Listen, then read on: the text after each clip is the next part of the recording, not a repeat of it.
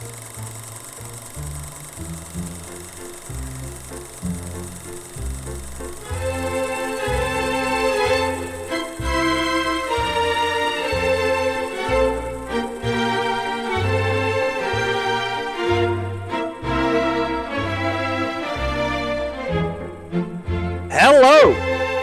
and welcome to episode 78 of the Movie Brats podcast. I'm Carter, and joining me, as always, is Jonathan. Are you ready to talk about some movies of 2023, Jonathan?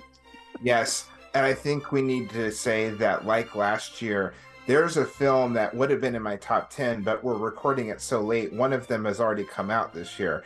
I would have put Infinity Pool, Brandon Cronenberg's new film, in my 10 most anticipated. And last year it was the Woody Allen movie that came out, premiered. Rifkin's Festival or whatever. Yeah. So it's like, we should do these like on January 1st. But yeah, these are the films. Hey, the good movies usually don't come out till like April at least. I know, but let's say that these are films that are currently shooting in post-production or have premiered at a film festival already. So these are all films that are likely to play at least at a film festival in 2023, if not open theatrically in the US. Most anticipated. Yes. I think we're going to do this where Jonathan is going to give us his 10. I think we're going to have some crossover, and then I'll finish up with mine. Expect some more auteur, maybe foreign stuff from Jonathan, and then I'll give you a nice dose of the big Hollywood franchises at the end.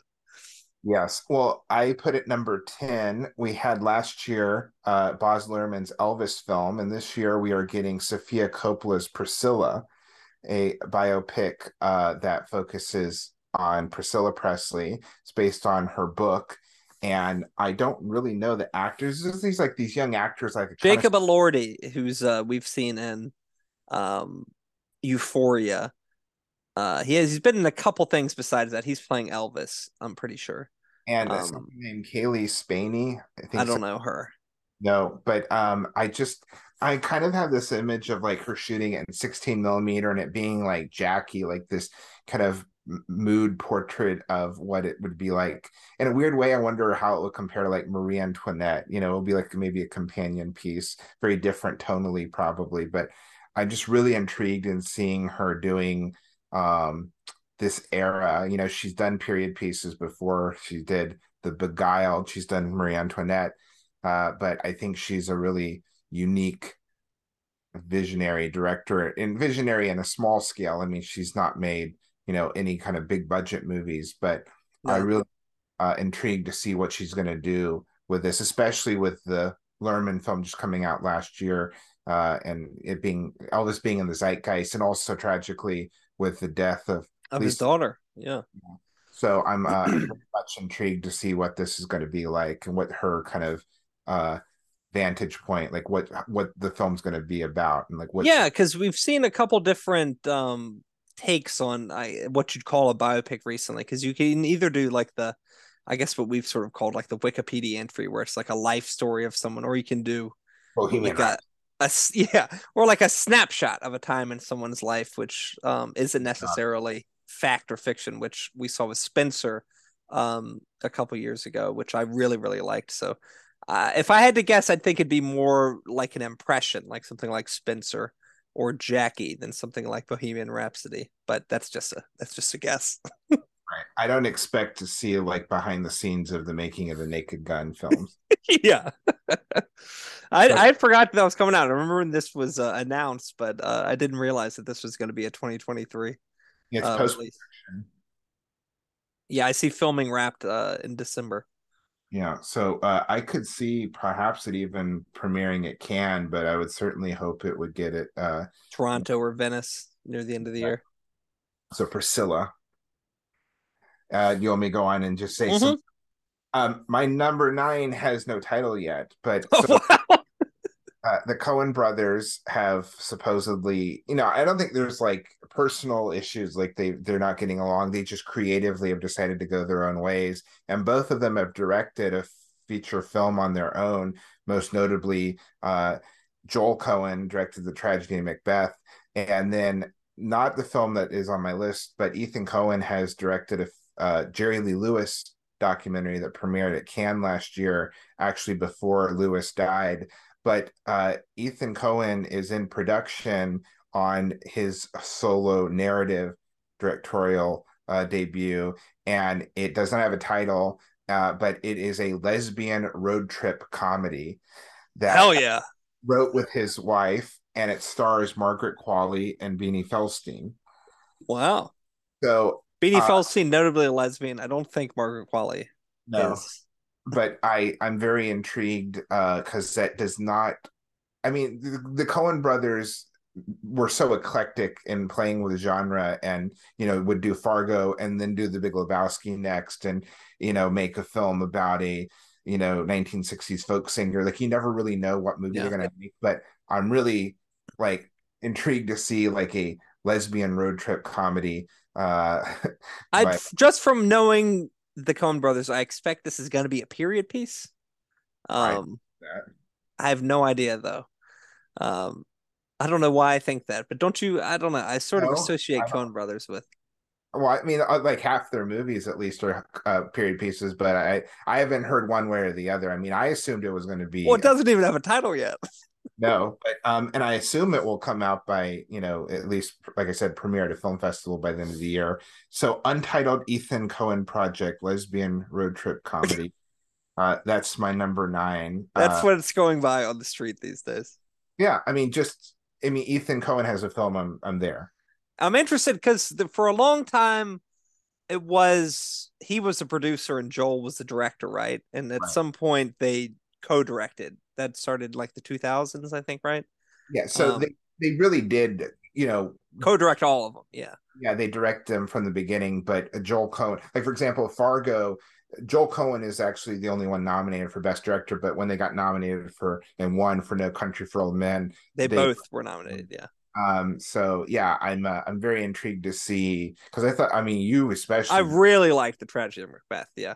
To be honest, I've watched that at least 10 times. Well, you're probably one of the few people on earth multiple times, but yeah, no, I really liked it too. So we might have 2 Ethan Coen films premiering theatrically in the US this year. I don't know what's going to happen with the Jerry Lee Lewis documentary, but that it was his film that premiered all the way back in May. So I would think it will get, I don't know if it, I hope it gets released in theaters, but it might just go to streaming or like HBO or Well, something. that's an interesting person to make a biopic or a documentary about. Um, just died last year, right? Yeah, I saw him a few years ago just before COVID perform. He was in his mid 80s. And interestingly, this is a tangent. It kind of connects to one of the films I think we're both really excited for this year. For the longest time on IMDb, do you know who's been attached in talks to do a Jerry Lee Lewis biopic? Martin Scorsese. Terrence Malick. Terrence, what? Like, for real, look on his IMDb. It's been there for like years. Um, That's crazy. Yeah, but yeah, so Ethan Coen's Untitled Project. Um Number my 8. Yeah, my number 8 is probably the number one film that I hope is good. And I could easily imagine it being a real disappointment. But it is John Woo's Silent Night.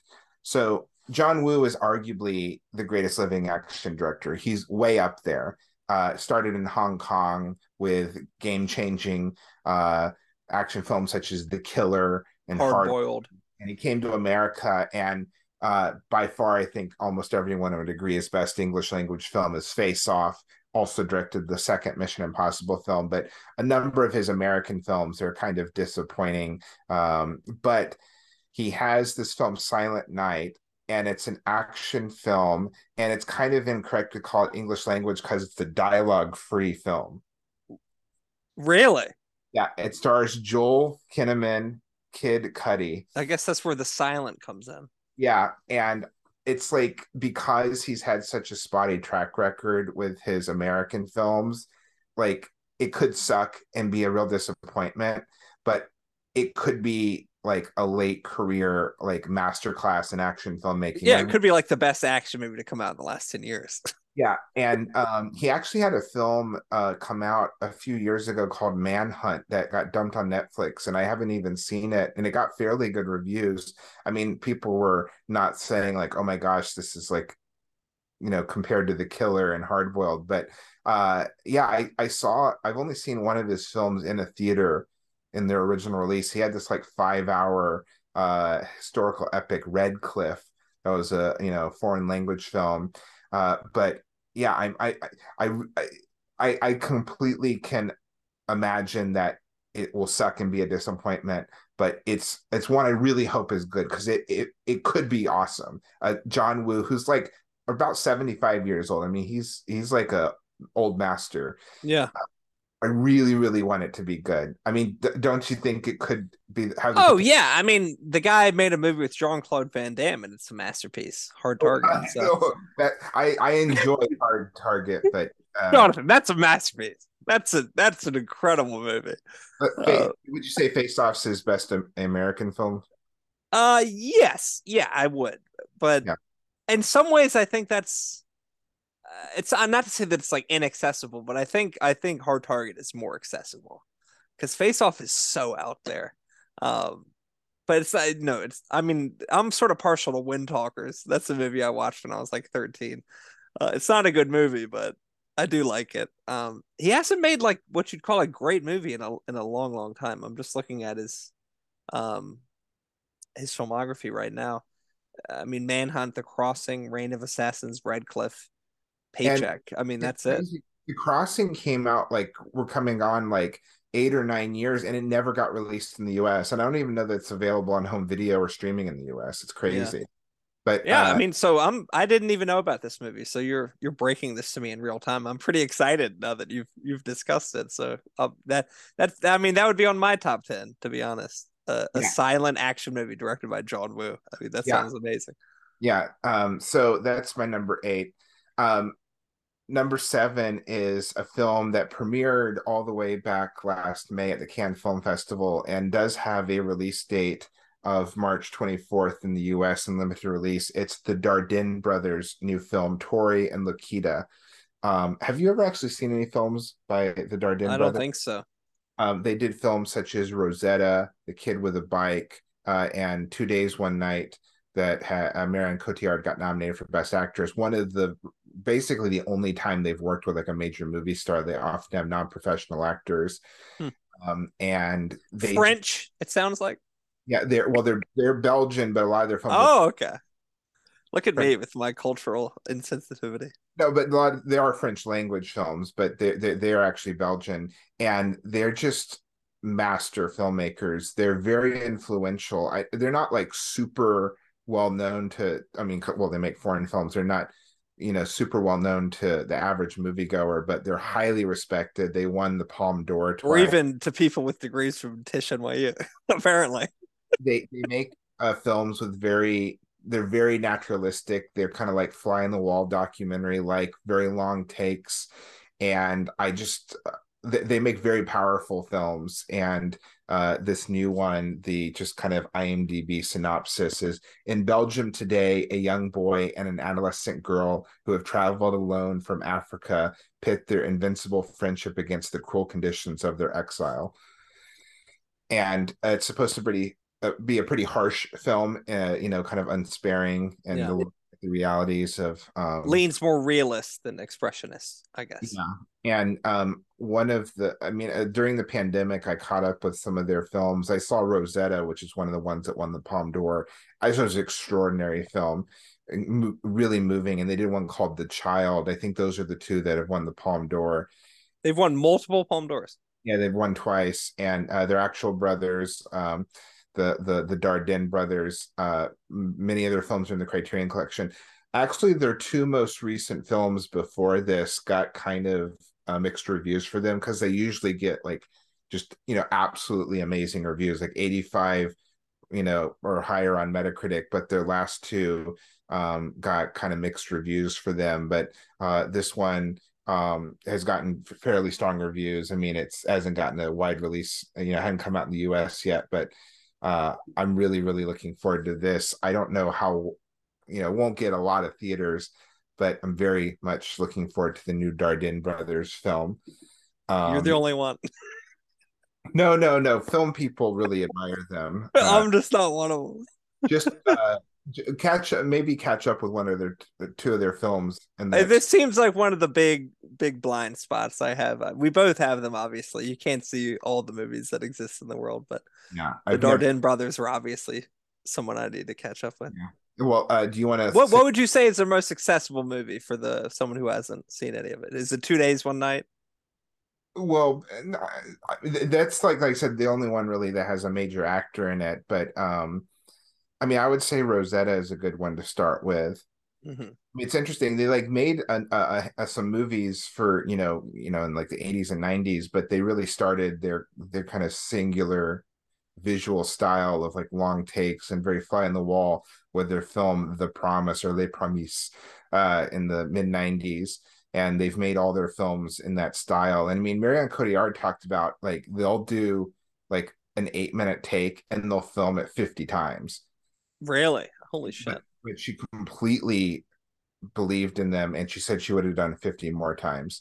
Well, that's what you hear about some actors who work with people who seem like uncompromising or difficult directors, like people who work with Lars von Trier are like, oh, it was like nothing else. It sounds like they're like that kind of But there filmmaker that was actors really enjoy working with them. right. So yeah, I just go and watch some of their earlier films from the 90s and 2000s and yeah, I mean The Child, Rosetta, beautiful, wonderful films. Like I said, a number of them in the Criterion Collection. So yeah, the title, just to say again, is Tori and Lakita. Comes out in theaters and limited release March 24th. Well, there you go. Coming up next month. Why don't you list some of yours? Do you want to? Or No, let's just keep going through yours. I'm okay. enjoying this. My number 6 is a short. It is Pedro Almodovar has a gay western That's a starring short? yeah The Ethan. one with Ethan Hawke and Pedro Pascal? Yes, this is the premise on IMDb. After 25 years, Silva rides a horse across the desert to visit his friend Sheriff Jake. They celebrate the meeting, but the next morning, Jake tells him that reason for his trip is not to go down the memory lane of their friendship. So This is a short film? yeah, I didn't. I knew that he was making a movie with those two guys. I didn't know it was a short. yeah, but he did I actually didn't catch it because it was during the pandemic. It did play in theaters, but he did a short of The Human Voice with Tilda Swinton, his first English language film.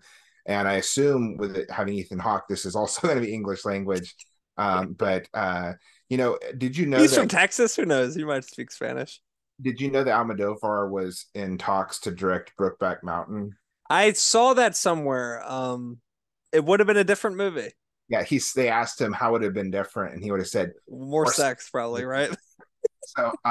Yeah, I'm well, Ang Lee is the one who ended up making Right, who is not a gay man. So it would have been interesting to see. yeah, it's Because that was, I guess, there had been. This is definitely a tangent. Like there had been movies about gay people, but I guess that's the first one I can really remember being big in the Oscars. oh yeah. So I mean, looking back, it's interesting that that was not made by a gay person. yeah, there is Philadelphia also, but yeah, Yeah, but that was like a real breakthrough, watershed film. And but yeah, I'm not to give it away. I thought this was a feature movie. I'm surprised to hear that it's a short. I didn't do my research with that one. Yeah, so there are two westerns that are in the top films I'm most looking forward to. One we'll certainly talk about later, but I mean, no, just Pedro Almodovar has a new film. I'm there. The fact Yeah, that it's a gay western with those actors, I'm like, my mouth is watering. I know. That's why. I guess that's just what he's doing now. So that'll be two in a row with the. Well, I no, guess technically, Human Voice came out before Parallel Mothers, but for some reason, I think about it coming out after. yeah, and I mean, it's like like with all these 2.5 hour movies, like I'm totally fine with a great master filmmaker doing a 30-minute short or 45. Yeah, Like more power to him. I mean, he is Pedro Almodovar. Pedro Almodovar is definitely one of the most important auteur directors of our lifetime. I think you'd say so. Anytime he comes out with a movie, it's worth seeing. Right.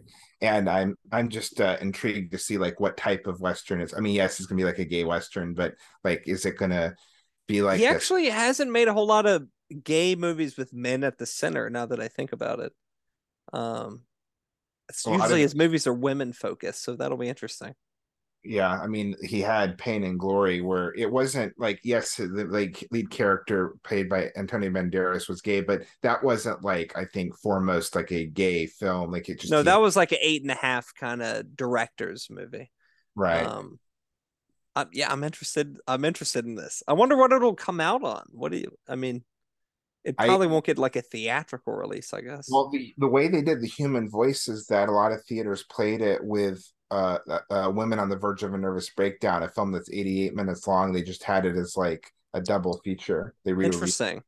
So yeah, I don't know. It's like Frederick Wiseman had a film, a couple, come out last year that was like 63 minutes long, which is like technically, by a hair, a feature film, but this one is a short. So maybe they'll like re-release one of his other films and do it the same way. Yeah. Uh, but I Looks mean, like it's going to premiere at the Cannes Film Festival. yeah, I could see it being you know, I would be surprised if it doesn't get like any theatrical release because he's such like a auteur, like major filmmaker that Yeah. I would pay $10 to see just a short of his in a theater. I would be I down mean, for. he's an interesting director. This is definitely becoming a tangent, but he's an interesting director to think about because to us as like Americans, he's like kind of like an art house kind of director, but in Spain, he's like box office. Like in Spain, his movies sell tickets. Um, it's just sort of he's big. He's like the biggest Spanish director you can think of like the last 30 years. So to us, he's sort of like an art house director, but in Spain, his movies actually do really, really well. So Right. um I mean, partially it's because we're dumb Americans and we just don't hardly ever watch subtitled films. Yeah. I mean, and his movies are so kind of sexually provocative a lot of the time. I mean, he's one of the few filmmakers that's never made a film that isn't rated R and C-17. yeah, it's hard to think of any that you Yeah, definitely wouldn't cover people's eyes who weren't used to that kind of stuff. Cronenberg's another one, but yeah, like I said, with a lot of these films, I'm most looking forward to. It's like Pedro Almodovar has a new film, John Woo has a new film, Sofia Coppola. Like I'm there. I don't need to know anything, but just the specifics of these films are make me even more excited. Well, yeah, this one sounds really, really interesting. Yeah. I'm just curious to see how it's going to come out. Is it going to be like a Netflix movie? Who knows? Yeah. Well, you want me to go to my top five? The top five are really like kind of set in like these are the five that I'm really the most excited about. I can give you two of mine by Okay. release date to start with this. Um, Two very, very big Hollywood movies, part of very important franchises, maybe two of the biggest franchises in Hollywood. The Wait for my first, the wait. first is, do you want to Yeah. guess? I have no idea. Like, I just really block out unless it's like, arty farty me, it has like an auteur director. I really like even forget what's coming out. It's John Wick 4, one of them. No, I mean, I was thinking about it, but the first one for me coming out June 30th, Indiana Jones and the Dial of Destiny, directed by James Mangold, starring Harrison Ford, Phoebe Waller-Bridge, and Mads Mikkelsen. The thing that really makes this exciting for me is the involvement of Phoebe Waller-Bridge, whose TV show Fleabag is probably my favorite show of the last, I don't know, 10 years or so. I think she's probably the best voice out there in terms of like creating really interesting visual media as basically the sole creator. I don't think she wrote this movie, but she is co-starring as Indiana Jones' goddaughter, and I think is sort of trying to take over the mantle of Indiana Jones. Have you seen Fleabag, Jonathan? No. Oh, I recommend that more than I would almost recommend any other piece of visual media from the last 10 years. I think it's brilliant. I think Phoebe Waller-Bridge is a genius. So to see another Indiana Jones, I could see people rolling their eyes like the last one sucked. This one is coming out 15 years later. How And how Harrison how Ford could is we expect this could be good? But I think James Mangold is an interesting director. I think he did pretty cool things with Wolverine in his last foray into franchise media. And I think his next movie is going to be a Bob Dylan biopic starring Timothy Chalamet. So um, he's someone who's who sort of straddles independent cinema and big Hollywood studio cinema. So I think he's about as interesting of a voice as you could have making a movie like that. I'd actually be really interested in seeing a Spielberg Indiana Jones movie post Fablemans. I think it's like giving him a whole different sort of perspective on shit. To quote, what movie is that? Give me a whole different perspective on shit. I'm losing it. But either way, Indiana Jones Dial of Destiny coming out June 30th. Do you have any interest in seeing this, Jonathan? It just, not to be ageist, but it just seems kind of sad that they're still doing this. I mean, Harrison Ford is like 80 years old now. He just had a big TV show come out about therapy. But like I remember John Waters talking about the later day Three Stooges film, like when they would hit each other, like, oh my gosh, they're gonna hurt themselves.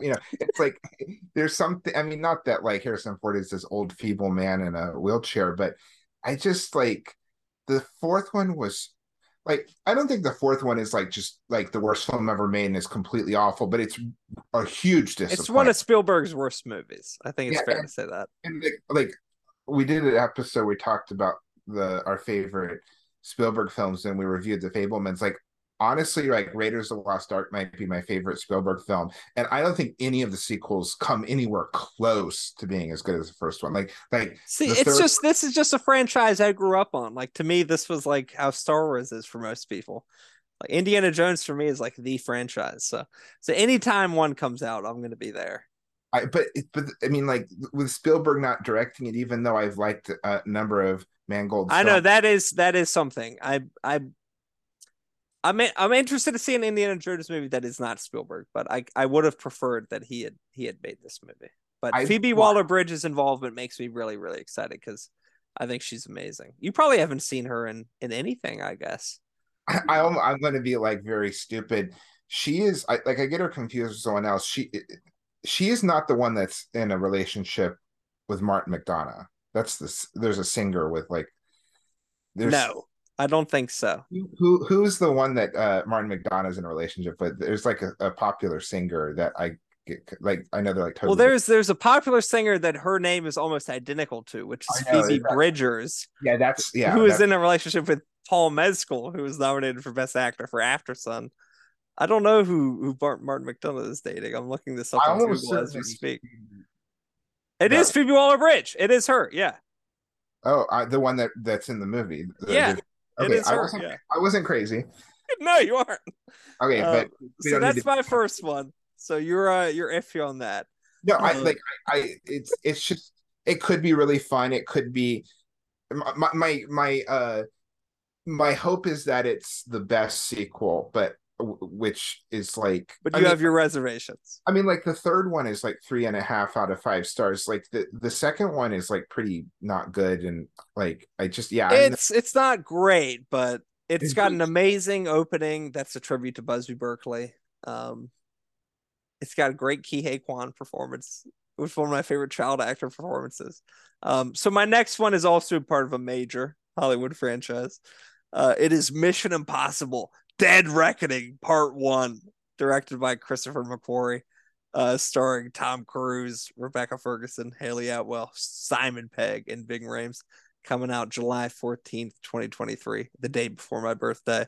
I just love the Mission Impossible movies. I think Tom Cruise is I think what Tom Cruise is doing for the American public is an incredible service. He's putting his life on the line.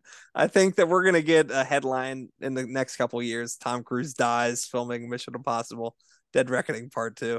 And while he's just doing this insane stuff, I'm very happy to lap up the content that he's giving us. Did you see the last Mission Impossible? I've never seen any of them. You haven't seen any of them? You know, the first one is Brian De Palma. It's like, I know. A really good movie. It's a major franchise that I actually want to watch. So look at this. You can call me out for not seeing a Dardenne Brothers movie, but you also haven't seen Brian De Palma's Mission Impossible, so no, we'll call it even. I've seen the pilot of the original TV show, but what I should do is like now, like watch one a month so I'll be caught up, because I don't want to binge watch all of them like in 2 weeks. But I've heard that it's a rare series where it might be like consistently each one's better than the last one. At least that's how it's been since the second one. Yeah, I've heard Um, that maybe the second, which is directed by John Woo, maybe, it's the worst. Yeah. but then it's like the third is better than the fourth is better than and I've heard the Yes. last Yeah. one is maybe the best yet. The last one is awesome. It's got one of the great car chases in action movie history. And I love car. Yeah, I think you'd actually really like the Mission Impossible series. Yeah, I Um, haven't avoided them. It's just that I never saw the first ones, and then when I was old enough to like go to see the new ones in theaters, I you just like just yeah. they backed up and like, what is this now? The sixth one? This is like seven. It Yeah. is. I think Yeah, the next one is going to be the last one, though. At least that's what they're telling us. yeah. Well, I mean, it's like, I mean, it's like he's 60 years old. I mean, it's not Yeah, Harrison. I know. And, but yeah, I'm really No, looking. I really do think he's going to die shooting a movie. I mean, When we saw, I don't know if when you saw Avatar, they had this like almost 10 yeah, minutes. but they did the stunt thing of him being like, Tom, he might die. Yeah, but I mean, I so much respect that and find that more interesting than like all the CGI in the Marvel movies and even in Oh, Avatar. yeah. Yeah. I mean, if anything, Mission Impossible is doing it in camera in a way that a lot of other franchises do not do the effects in camera. And I could Um, imagine with the huge success of Top Gun Maverick that it could be the highest grossing of all the Mission Impossible films. oh yeah, I think it's going to be huge. Um, so we could, would you're on to your top five now, right? Yeah. I can connect it in sort of a way. I have a car movie. Yeah, I don't know if there'll be a car chase in the new one. Hey, well, Fast 10 comes out this year. Yeah. No, but actually the day we're recording this, it is the 80th birthday of this director is Michael Michael Mann Mann. Yeah. Ferrari. The biopic starring Adam Driver as the car. I don't know what exactly was he like a car designer. I don't even really know He much about. started the car company designer. I think at the early days he was like a test driver as well. Yeah, I Just mean, just one of those real capitalist go-getters. yeah, I mean, I can barely like open the hood of my car, so I know nothing about cars. But it's interesting connecting to something else we talked about. I think maybe my favorite James Mangold film is Ford versus Or Ferrari. V Ferrari, yeah. It's like just a great like dad movie. That's what I would call it. But yeah, this is a biopic starring Adam Driver. Release date TBD. Yes, it is it's in post production, and it stars Penelope Cruz and Shailene Woodley and Michael Mann. He's been directing films for almost 45 years now, theatrical films, and he's just like an ultimate stylist, and he makes just awesome movies. I've seen all of his films except Miami Vice because I'm watching the TV series. Mostly about very lonely men. Yeah, I mean, just to refresh people's memory, if they haven't seen some of this, he did Thief, the first Hannibal Lecter film, Manhunter, Heat, Collateral, Last of the Mohicans. I actually am one of the few people that actually quite liked his last film, Black Cat, which got really Still mixed. haven't seen it. Got dumped in January, but I quite liked it, and I'm big a Mann fan. So he's done biopics before. He did Ali. He did I don't know, Public Enemies isn't necessarily, but he's done films based But on this would be his first theatrical movie since Public Enemies, right? since Black Hat. Oh, Black Hat. Yeah, yeah, yeah. That was Sorry. like I've blocked this out. yeah, 5 or 6 years ago. Yeah, it's crazy. It's like, yeah, this is a major director and it got dumped in January, made like $10 million in the US box office. Like Yeah. really bombed, but I actually quite like that movie. But I'm very excited for Ferrari. Oh my goodness. I mean, Adam Driver has like the most amazing track record in like 12 years. Well, he's like literally on fire right now. Like yeah. he's in everything. He's in like every interesting director's next movie. Like literally, like you could list like nearly 20 directors he's worked with in 12 years. Like, I mean, Steven Spielberg, Scorsese, Ridley Coen Scott. Leos Carax, Jim Jarmusch, and some of them, multiple times, Ryan Noah Johnson. Baumbach. Yeah, Jeff Nichols. My goodness, he's been in so many interesting Steven Soderbergh. But yeah, I'm very intrigued by this. Like I said, not a car person, but you're a Michael Mann person. I mean, oh yeah, Michael Mann coming out with a movie is a thing to be celebrated. He had Tokyo Vice that came out last year, which I think he directed the pilot and is kind of a creator of it, but that was a bit of a disappointing show. I've not seen it, but it's one of those things where it's like after I've watched the entire 5 seasons of Miami Vice, I will eventually watch Tokyo Vice. I love Miami Vice, the TV show. He didn't, I don't think he directed any of the episodes, but he was kind of in control of the visual Yeah, palette of it. And he yeah, was the first person to come up in the post credits as executive producer. So I think he's credited generally with the success of the show, at least. right, Anthony Yerkovich, I think, created it. right. I'm a So, big Miami Vice fan. yeah, Uh, so would you say this is one of the films you're more intrigued for this year? Definitely, this is on my list, but it's under category release date TBD. Yeah, Along with what I think is your number one. yeah. So, you want me to just continue with my ranked list? Well, I'll do my next, and then I think we can take a break Okay. because I think you alluded to the fact that you were interested in this, but this was not in your top 10.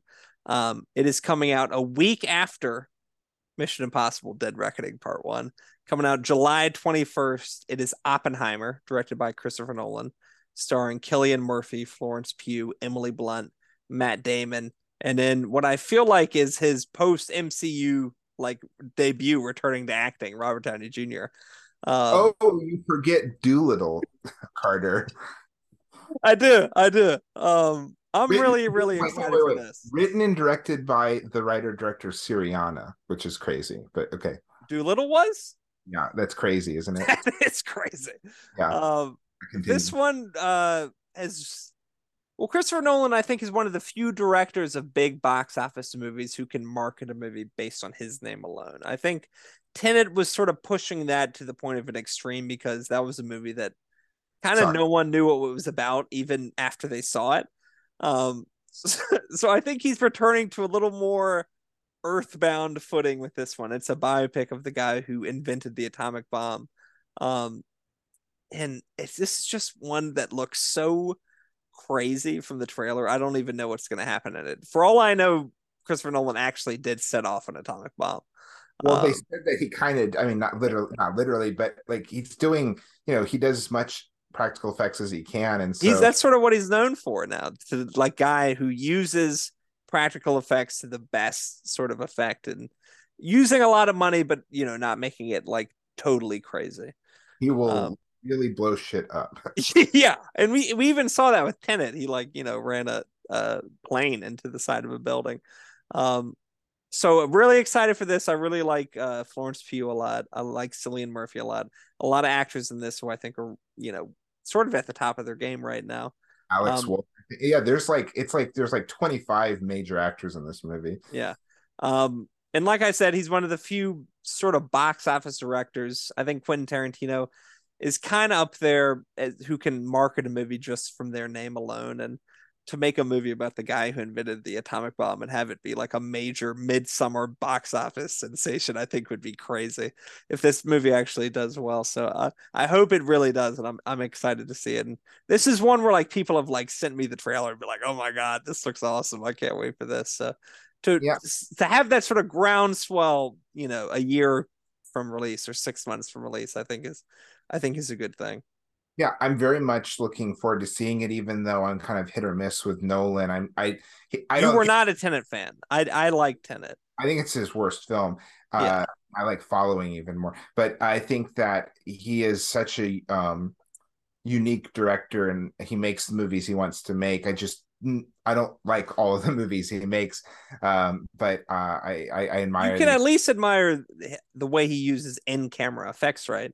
Oh, absolutely. And he shoots on film, and he's making like, even though I think some of his movies are not like the most profound and like actually that deep, I admire that he's making interesting, adult movies on a big scale. Well, that is my final well no, actually it isn't. But Jonathan has his top 5 to go. We're going to take a very short break and we will be back with you in just a Top moment. four. Top 4, sorry. So we will back with you in just a minute.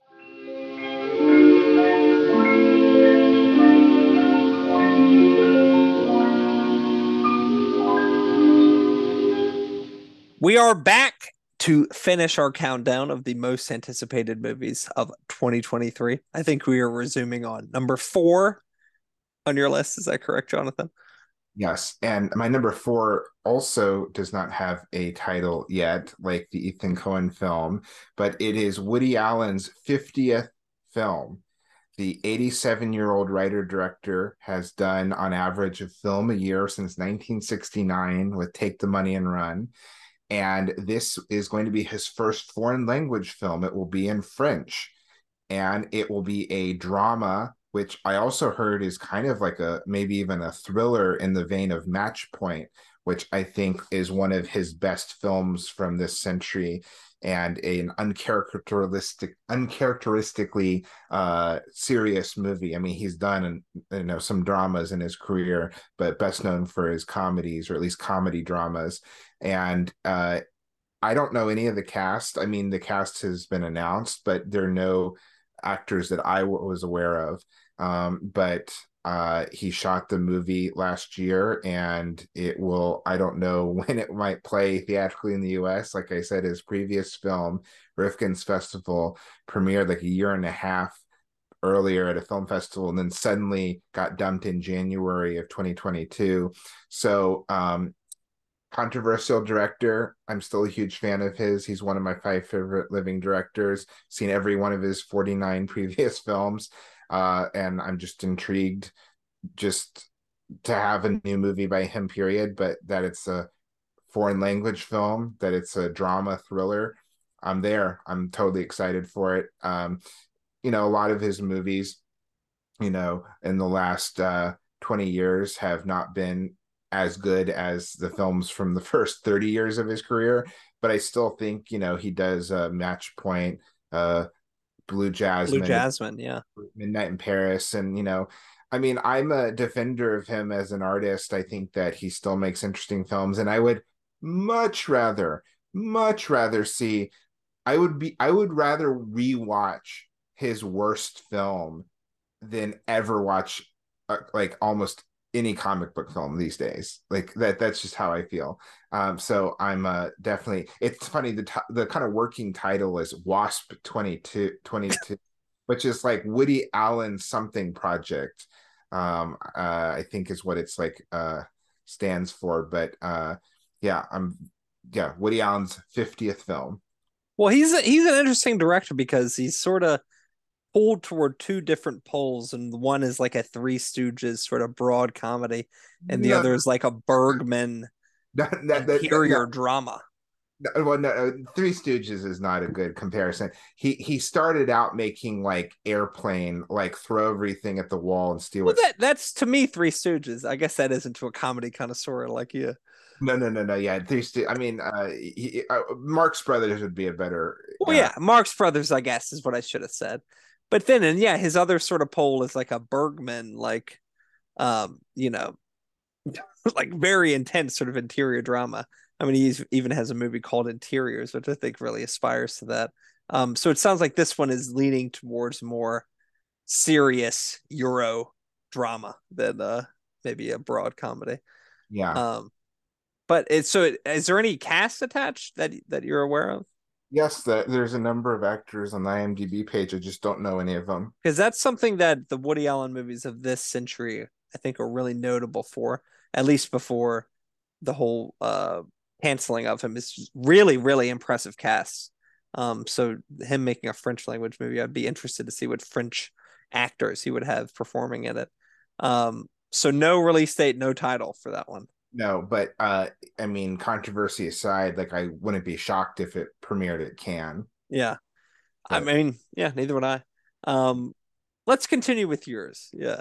okay, my top three are all films I thought were going to come out last year. So if you could just like go back and listen to the episode that we did of, like this last year, the I don't know why they didn't come out. I mean, I know for the number one why, but I mean, I think it really could have come out by the end of last year, but they didn't want to skip the fall festivals. But let's go to number three. It's The Zone of Interest.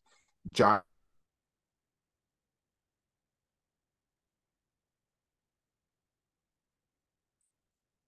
came out in 2000, then Let's 2004. let's go back. You cut off for a second there. Zone Oh, of Interest. Jonathan yeah, Glazer. Yeah, my number three is The Zone of Interest. It's Jonathan Glazer's fourth feature film, and it will be his first in 10 years because his previous one, Under the Skin, premiered in 2013. That's really his last movie. Yeah, he's done some shorts, but that will be That his. feels like it came out like a lifetime ago. I know, and I think that's one of the five best films of that decade. I think it's a masterpiece. In the credits, I mean, of the trailer, there's a quote from a critic that says, we have an heir to Kubrick," and I think he, unlike, sorry to say, I don't think Christopher Nolan is the second coming of Kubrick. I think Jonathan Glazer is. I think he truly is a visionary, brilliant director, and Well, Kubrick's movies made money. well, that doesn't matter. Well, that's why I think Kubrick is a unique comparison because he was an art house director whose movies made money, which I think is where the Nolan comparison comes in. But in terms of the content and the actual like achievement of his movies, Glazer might be closer. Yeah, well, yeah, but Nolan, like, he's not nearly, to me, as artistically, like, As a Kubrick, yeah. yeah, yeah. Well, But that's why he's so unique. nevertheless, Under the Skin, I think, like I said, is a masterpiece. And this film It is is. Yeah. The Zone of Interest is based on a novel, and it is about the Holocaust. And supposedly, one reason it's taken so long is that because it finished shooting over a year ago, is that he's playing with the idea of doing multiple cuts of the film that have different perspectives.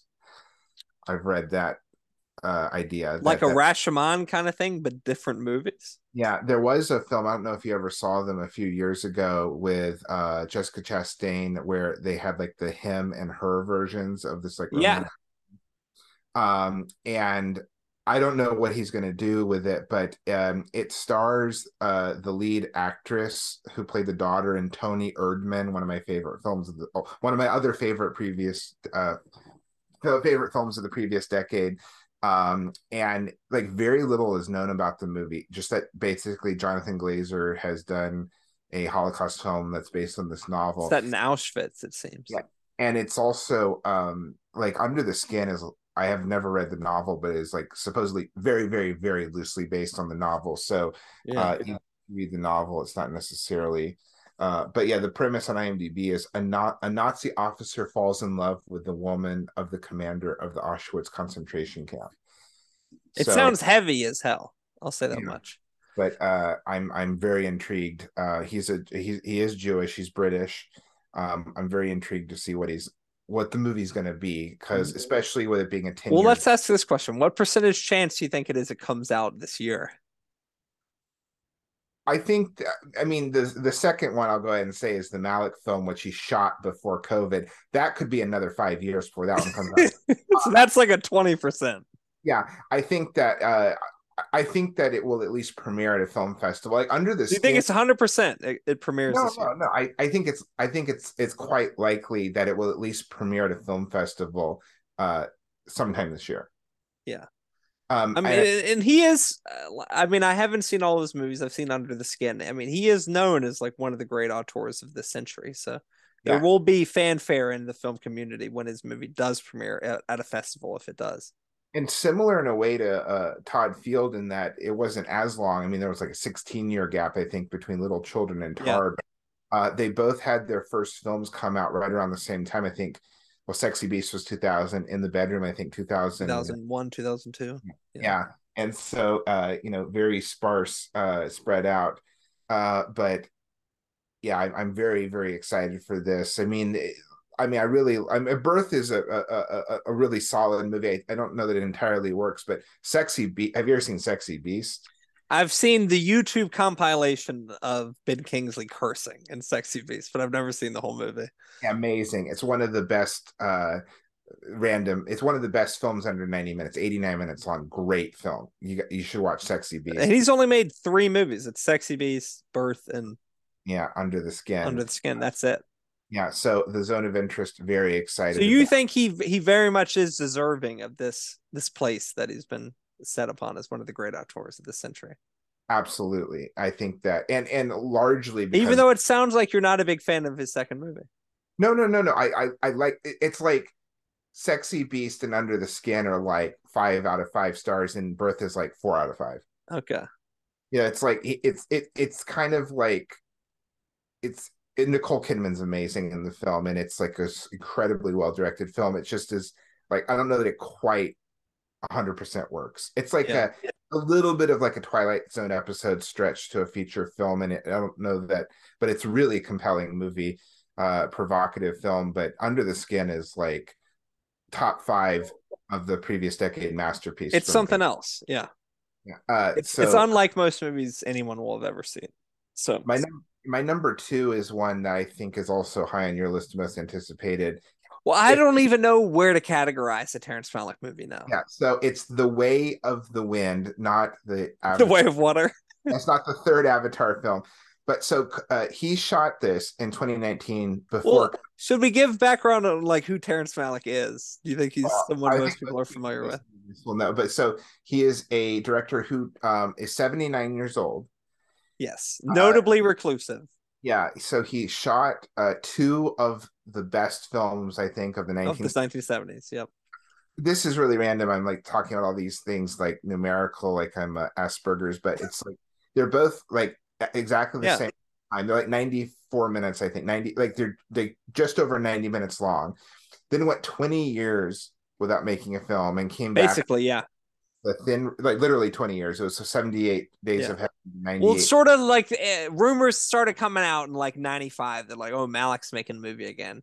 And there's a whole lot of sort of mythos about Thin Red Line and that every actor in Hollywood read for it. But when it came out, it was a big, big thing. I think that I would put that as one of my favorite top five movies of all time. I think The Thin Red Line. Yeah, I remember the first episode we ever did was like the 10 Movies films. that made us. Yeah. Right. That was a big one. So yeah, that came out nominated for Best Picture, Best Director too, I think. Yep. And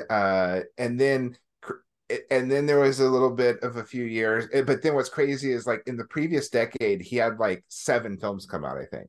Well, there was a bit when I was like in college, and I think when we were at NYU, where it was like he was having a movie come out like every year and a half, and I was like, oh, Yeah. what's Yeah, this? yeah. He had The Tree of Life. He had his what I call his trilogy of white A-list movie stars twirling in a field, whispering narration with To the Wonder, Knights of Cup, and Song to Song. And then you have his documentary Voyage of Time and a Hidden Life. And there was like a longer version that's of the documentary that's never been released theatrically in the No, US. But I so saw that documentary in theaters in New yeah, York. I did too. The short version, the IMAX. So Yeah, it's it was uh, great. they had six films in the previous decade, but his previous film, A Hidden Life, was one where it was on a few of my most anticipated lists, and it took so long to come out that one that two of the main actors died before. Yeah, Bruno Gantz was one of them, the lead actor from the Girl with the Dragon Tattoo original films. So this film, just to what is known about it is that it's quote a retelling of several episodes in the life of Christ.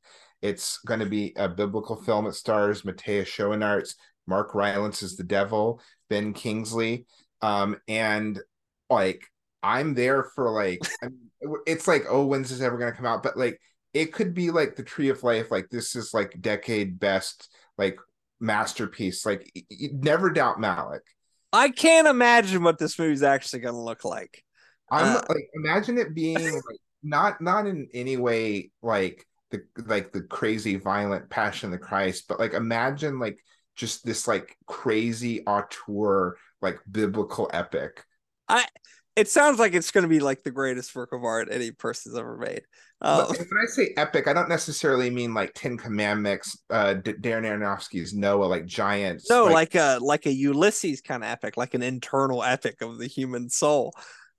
I mean, Terrence Malick's been a person who's been like concerned with like the big questions, like the meaning of life, like who created us, stuff like that. I mean, most of his movies sort of take place at his the big notable thing about his movies is the narration, the almost like disembodied voices that come at the audience that are mostly in the interrogative, asking questions. His movies are very much about asking questions, not necessarily with answers. So to have him actually like address the subject of Christ and Satan, to me it's like inconceivable. I have no idea what this movie is going to end up looking like or sounding like or even being.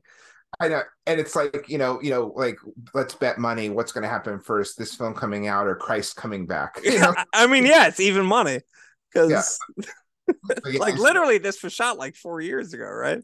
yeah. In 2019, it was like the principal photography was done well before COVID, Yeah, and I mean, but Tree of Life I think took him about 5 years to edit, so we're just about on par for Terrence yeah, Malick. and I think part of it is that I mean, it's hard to because he's so secretive. I mean, one of the funny things is that like literally like some of the like only footage that exists of him is him being filmed by TMZ because they were filming Benicio del Toro and they didn't even realize till they got back to the office that It's they like, were, oh my god, it's Terrence Malick. and they literally compared it to like finding footage of Bigfoot. Uh, Yeah, it's like the one cameo he has in Badlands, and it's like, oh, that's that guy. I know it's like that is his IMDb photo. A picture from 1972 or I know. 1973 or whatever.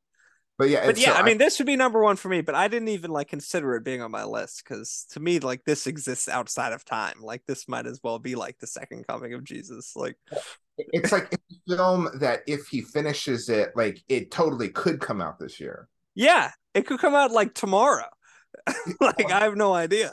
Like, And I mean there's a website I've made, I don't want to even say it, but that annoys me because the guy posts things that I don't think he really knows what he's talking about. He says sources tell me. I heard a few months ago he said that it's nowhere near ready for even can.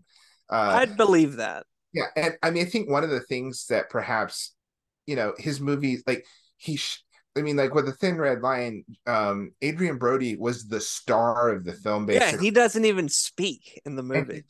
he's like almost a background extra in the finished film. And he went to the premiere not knowing that. Yeah.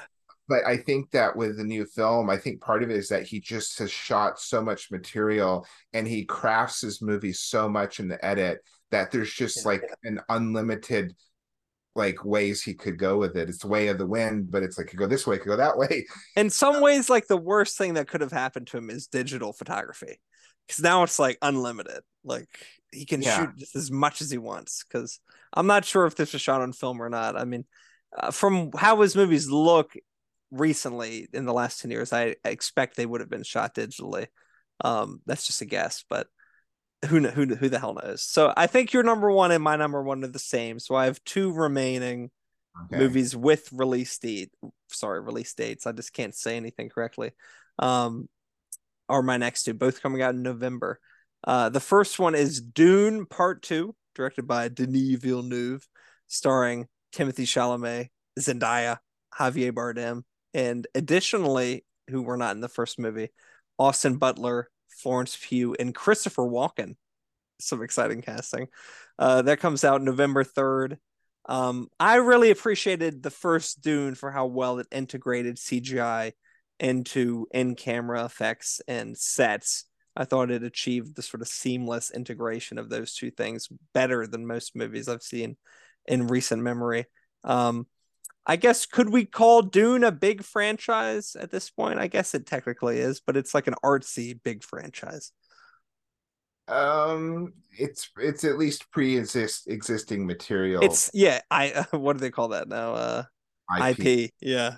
But yeah, I admired the first film without really liking it that much because it's just not my type of film in general, the like kind of science fiction film, and I found it a little ponderous, but I really admired it on a technical level, and I certainly will see the new one, and I'm intrigued to see Christopher Walken. I know, right? Like, is he gonna be? I mean, because he's a great actor, but he kind of always does, Walken, you know. One movie I watched recently where I forgot how good he is in it is Catch Me If You Can. Yeah, no, Um, supporting actor nomination. yeah, very few times we actually get to see him really like act. He's someone who kind of takes a paycheck Oh, I more mean, more look often at. than you'd like. I mean, he like look. I mean, it's embarrassing. Some of his like he's in the Country Bears Disney movie. He was in a movie of that Barry Sonnenfeld directed called like Nine Lives about a cat. He was in Click. Like he's been in so many Yeah. garbage movies. But then he does something like he's really great in the remake of Hairspray. He's in a Todd Solondz film Dark Horse. I heard he's wonderful. I haven't seen it, but he's on that Ben Stiller sci-fi drama Severance. I've heard he's really good in that. Oh yeah. So maybe he's in like a late career comeback. So that's my first one. The second, I'm surprised this isn't in your top 10, to be honest. It's starring maybe your favorite actor, actress in the whole world. The Killer, directed by David Fincher, starring Michael Fassbender and Tilda Swinton, coming out November 10th on Netflix. Did you know about this movie? How is this Oh, on your top 10? no, it's definitely one I want to see. I just it's other movies I'm even more excited for. For me, David Fincher is like one of the great American directors. He's, like you say, a great director who you're there first in line when they come out with the movie. For me, David Fincher is definitely on that list. Yeah, not the first time he's worked with Tilda Swinton. Do you remember she's in Benjamin? Benjamin Button, yeah, in this weird Russia thing where he has this sort of first tryst with the woman. Right. I know Benjamin Button about as well as anybody. I've seen that movie probably more than I should admit. Um, but The Killer sounds really, really fascinating. Michael Fassbender's been in sort of a weird place in his career. He came out really, really hot with Hunger and Inglourious Bastards, and um, Fish Tank I want to throw out. That's yeah, a Fish Tank. So one of our like better actors, but in the last 5, 6 years or so, I think has not quite been in the spotlight or in as good of movies as maybe we would have expected. But this year, or I'm not sure when the next Taika Waititi movie comes out. Next Goal Wins, though he's in that. I think that might be coming out this year. But then The Killer. So him and David Fincher, I'm very, very excited to see what they come up with. This is like sounds like a kind of like Born Identity kind of movie, like European espionage, but also maybe like a serial killer movie. Um, anyway, The Killer sounds like just a perfect title for a David Fincher movie. So, You know uh, what? I want to throw out another movie I'm interested in this year that's like seems like it just listen to the premise.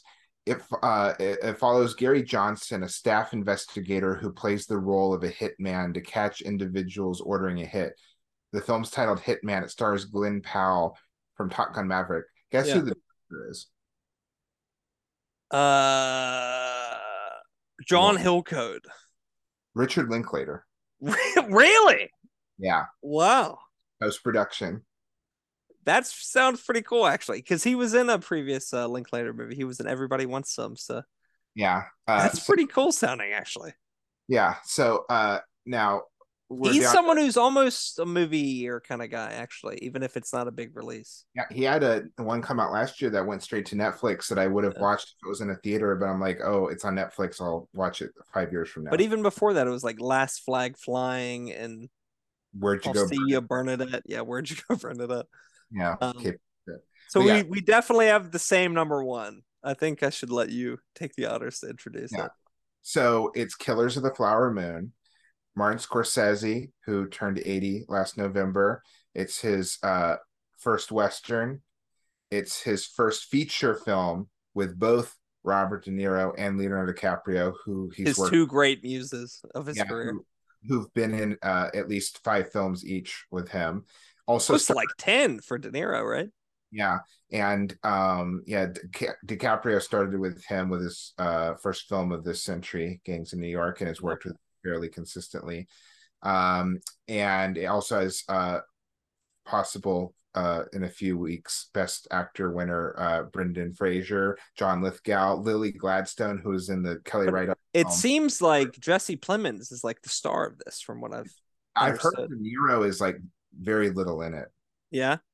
But so he really went to, it's based on a book based on true history. Jesse Plemons has been in the Scorsese movie. He was in The Irishman. Yes, the premise on IMDb: members of the Osage tribe in the United States are murdered under mysterious circumstances in the 1920s, sparking a major FBI investigation involving J. Edgar Hoover. It's based on the book by David Grann. I've not read it. I probably should. Bestseller, though. Yes. I mean, Scorsese, I'm there, just that.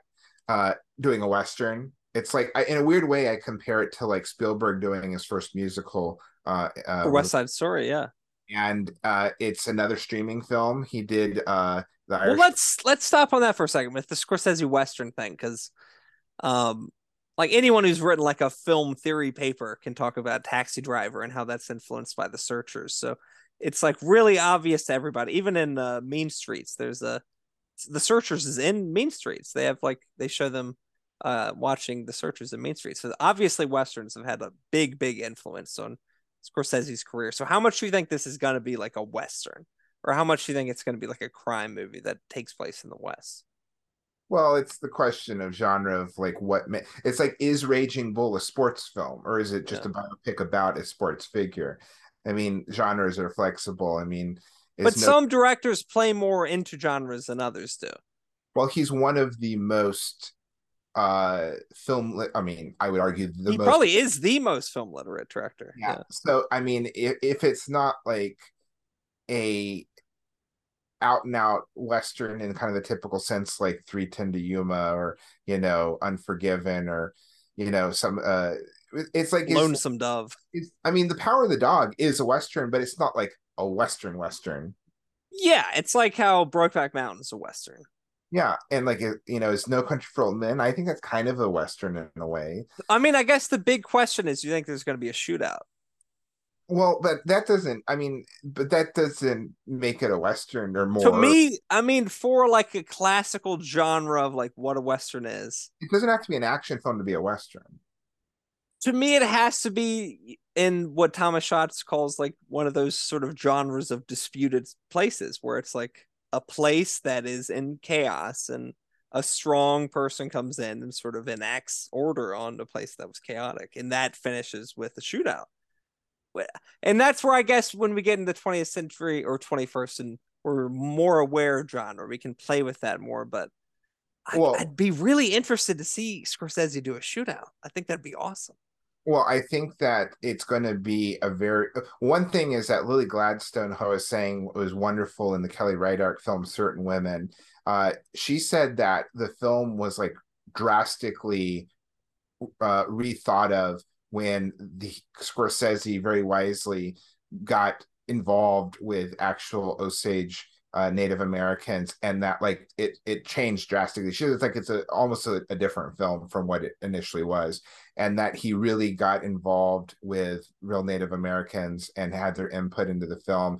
So I'm expecting it to be this a bit more subversive than violent, but not like in a fun shootout way, but like this. I mean, it's about a massacre. It's going to be like a really what's not necessarily about a massacre. I thought it was more about like targeted, like but not clandestine killings.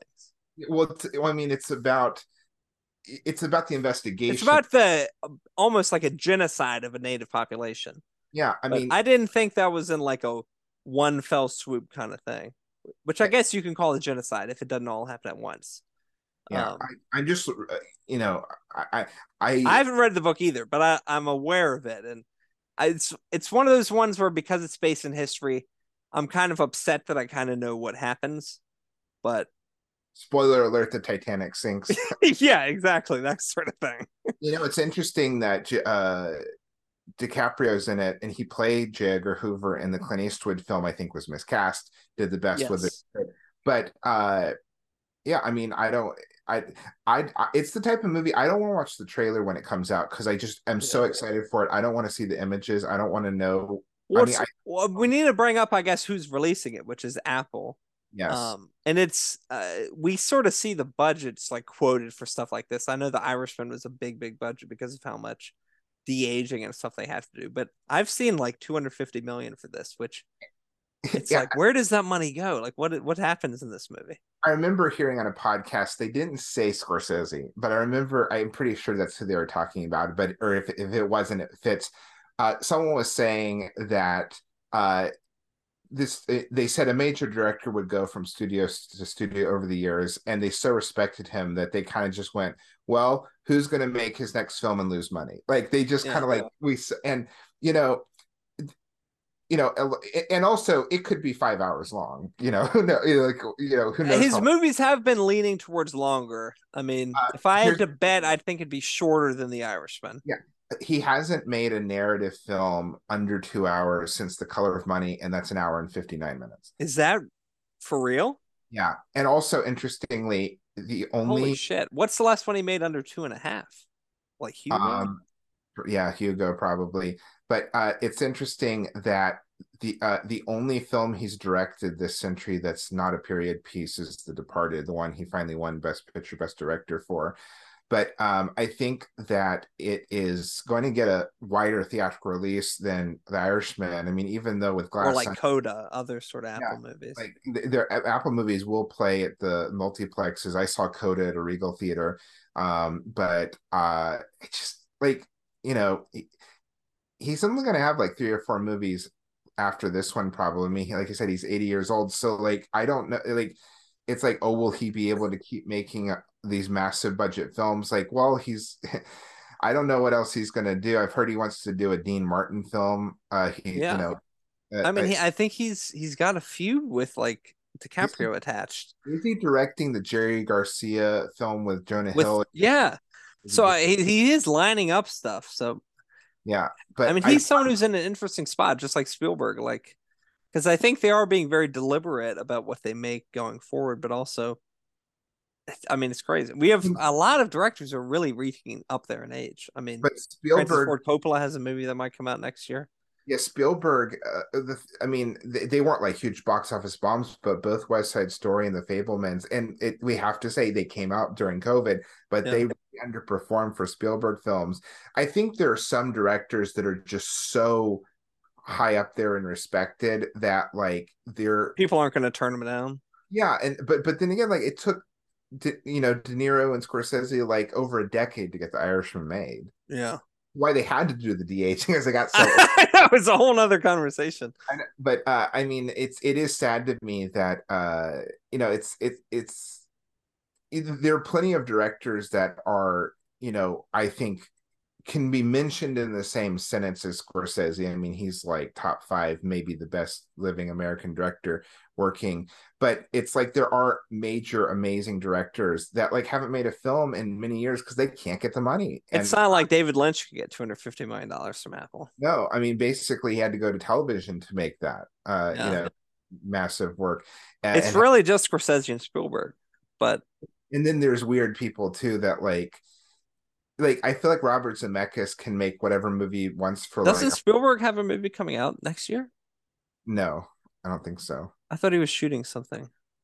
I don't know if it'll come out next year, but yeah, like I'm very excited if the Malick film ever comes out this year. But I'm without question, Killers of the Flower Moon is just I can't wait for it, and I hope Yeah. that if it premieres, it can, which it seems very likely that it will. I hope that it comes out like very shortly after theatrically in the US, and they don't wait until the fall, like film festival awards season to release it. Like because I honestly think the reason that it didn't come out last year is that he went and they reshot or they added this epilogue.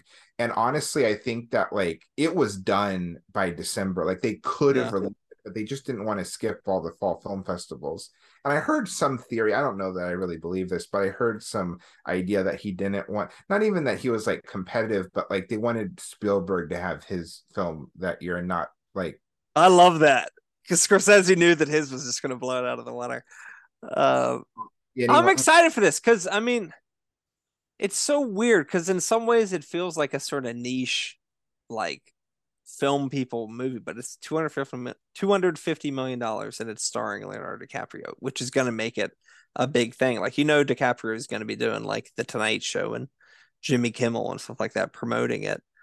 Um, I wanted to point out Because that DiCaprio hasn't been in the movie in a little bit too, right? I guess well, Don't Look Up came out, and then before that it was I don't yeah, know what. yeah. I mean, like in the last like 7 years, he's only been in like I think 4 or 5 movies. Like he It really, seems like The Revenant took a lot out of him. yeah. But I this is kind of a little bit. You mentioned it that there are like 7 of my very favorite living directors that are all born within like a 18-month period that are all 80 or going to be 80, including Michael Mann, who turned 80 the day we're recording. Martin Scorsese, Werner Herzog, Michael Mann, Terrence Malick will turn 80 this November. Wow. Mike Lee turns 80 in like less than 2 weeks. David Cronenberg turns 80 in March. So like there's like this, I don't know what was going on in the world. This is the war. I know. It's World War II. So it's like I don't like to think about it, but like honestly, Scorsese probably has 2 or 3 more films left. You never know, because Clint Eastwood he's made like 7 past but, the age Scorsese is now. but he's super prolific. He is, which Scorsese isn't. Yeah, but Yeah, we're in an interesting spot with him because if I had to like say who like the most the directors like I guess I wouldn't say like impacted my life, but I guess who's like movies I've seen the most and I think considered to be like the great American director, it would be Martin Scorsese. So well, before we leave, let's just you want to rattle off a few that are you're excited for, or ones that you have a suspicion they may not actually come out this year, but if they do, there aren't too many for me, so you can start. okay. Well, we said Priscilla, Sofia Coppola's new film, Megapolis, Francis Ford Coppola's first film in over 12 years. He is shooting this big science fiction film that he's completely self-financing. And there was this kind of nasty article, this tabloidy story about, oh, it's going to be like Apocalypse Now. There's all this turmoil on the set. And then he released a statement, and Adam Driver did too, that like, no, everything's going cool. There's just some creative differences. And there was ideas that he's running out of money and they're not going to be able to finish. They don't have the money. He's using up all his wine money on this. Yeah, but it has Adam Driver, it has Shia LaBeouf, John Voight, Lawrence Fishburne, Aubrey Plaza, a really crazy great cast. They're shooting it in Atlanta. So Megapolis, I think because it's like so special effects heavy, I have a feeling it won't actually be ready until 2024. But if it does make it this year, I'm certainly excited for that. Another one that I'm really excited for. I'll just mention a few that came out already at Film Well, Festival. let me say one: Asteroid City, the Wes Anderson movie. There's gonna be 2 Wes Anderson films this year. Yeah. There's his second Roald Dahl adaptation, the his big deal with Netflix. Yeah. But I want to mention real quick that there are 2 films by 2 different directors who they've all premiered or about to premiere. I mentioned my favorite films of last year that Hong Sang-soo is his South Korean director. He had a film premiere last year called Walk Up that's going to open March 24th. And he has one premiering at Berlin called In Water. So he has 2 more films coming out. And then there's a director named Ulrich Seidel who made these 2 companion piece films, Rimini and Sparta. And he makes really dark, depressing, like slit your wrist movies. Also, just a few more big box office movies. Yeah, Nuri Bilge Ceylan is this Turkish director whose previous 2 films have been over 3 hours long. One of them won the Palme d'Or, Winter Sleep. I'm a big fan of his. He has a new film that's I think the translation is like On Dry Grass. It's also going to be over 3 hours long. It's almost certainly going to premiere at Cannes. I'm excited for Todd Haynes' new film, May December, lesbian romantic film with Natalie Portman and Julianne Moore. Another one I just want to mention quickly that is in the category kind of Silent Night, and that it could be good. Or it might be garbage. Gareth Evans, who did the Raid films, which I love. He has an action film called Havoc starring Tom Hardy, Timothy Olyphant, and Forrest Whitaker. Havoc is a Steven Soderbergh movie, isn't it? No. What was the one with the UFC fighter? Haywire. Ah, shit. Yeah. Well, anything else you want to mention real quick? Not anything I can really think of. It's amazing to me Gareth Evans is having a movie come out. Has he made anything post the Raid? You might have just said, but Apostle that came on you've never seen, but yeah. I'm excited for Barbie. Still is coming out supposedly the same day as Oppenheimer. July is going to be a big month apparently. But really looking forward to 2023. I mean, if we were going to have a Scorsese movie, if we have a Malick movie, I'm going to just maybe ascend into heaven. I don't know what'll happen if it actually ends up coming out, but we are done with 2022. Looking forward to 2023. You've seen a 2023 movie, Infinity Pool. Yeah, I have not. I would have been in my top 10 most anticipated, but we did it so late that it's already I've seen it, which I did like. Well, thank you for listening, and we will be back next time.